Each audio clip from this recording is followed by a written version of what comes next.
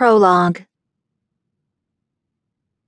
Exhaustion and worry weighed heavily on me as I looked around the dark room at the sleeping shadows of my friends and classmates. As much as I wanted to, there was little I could do to ease their suffering or calm their fears. How could I, when I couldn't even quiet the voices keeping me awake? We had already lost 2 of our own to the primary flare when solar storm Icarus hit, and that loss was weighing heavily on the group. While there was no way to know for sure what was happening beyond the walls of our temporary safe haven, it was safe to assume things had likely gotten worse.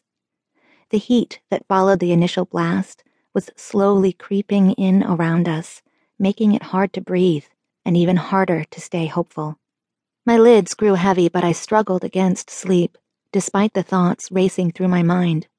Less than 12 hours ago, I was a normal 17-year-old kid waiting tables at the diner, texting a cute boy, and wondering when I would finally get to see my little brother. If you had asked me yesterday about the end of the world, I would have laughed in your face and told you it had already happened. I would have said that it had ended months ago, long before the sky fell. 1. Promises. Seriously, Dad?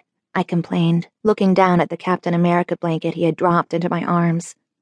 Do I really have to do this tonight? Liv, Dad scowled at me. Dad, Jake asked me to go to the movies, I said. And? Dad sounded unimpressed. Jake Benters, Dad. As in 400-meter relay 3-time state championship Jake Benters, I pressed.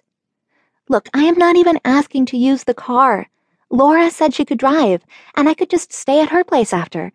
Liv, I don't think...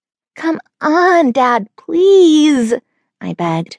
I knew I sounded like a whiny toddler, but it was too late to turn back now. I was really committed and had nothing to lose at that point since they had already said no, multiple times, in fact. In my defense, Jake was really hot. I mean, out of my league, no second chances hot. Despite being teammates for almost 4 years, I barely knew him. He and I ran in very different circles, though I had been admiring him from afar at every track meet event since we were freshmen. Until the moment he asked me out earlier that day, Jake and I had barely spoken 2 words to each other. I had no idea he even knew I existed. Most guys didn't, really. I had always just been one of the guys, I suppose, so the frequent love connections my friends were privy to always eluded me. This was my senior year, and I had decided I was finally going to go for it. Jake was one of the hottest guys in our class, and if he was noticing me, socially speaking, this was a really big deal for me. Liv, you promised Beans if he got through an entire month without a single asthma attack, you would take him to see The Avengers the day it was released in IMAX, my dad said. In case you lost track, that day is today, Livy. But, Dad, Liv, Beans has been looking forward to this for weeks. Hell, he packed his rucksack 3 days ago, and he even took a nap so he could stay awake until the end of the show. My dad laughed. The IMAX in Davenport had started doing what they called lock-in premieres, and as soon as my little brother heard about it, he was all over it. Everyone would bring blankets and pillows, curl up on any seat or shred of floor they could claim, and watch whatever movie was released on the jumbo screen. I had, in my infinite wisdom, offered up myself as escort.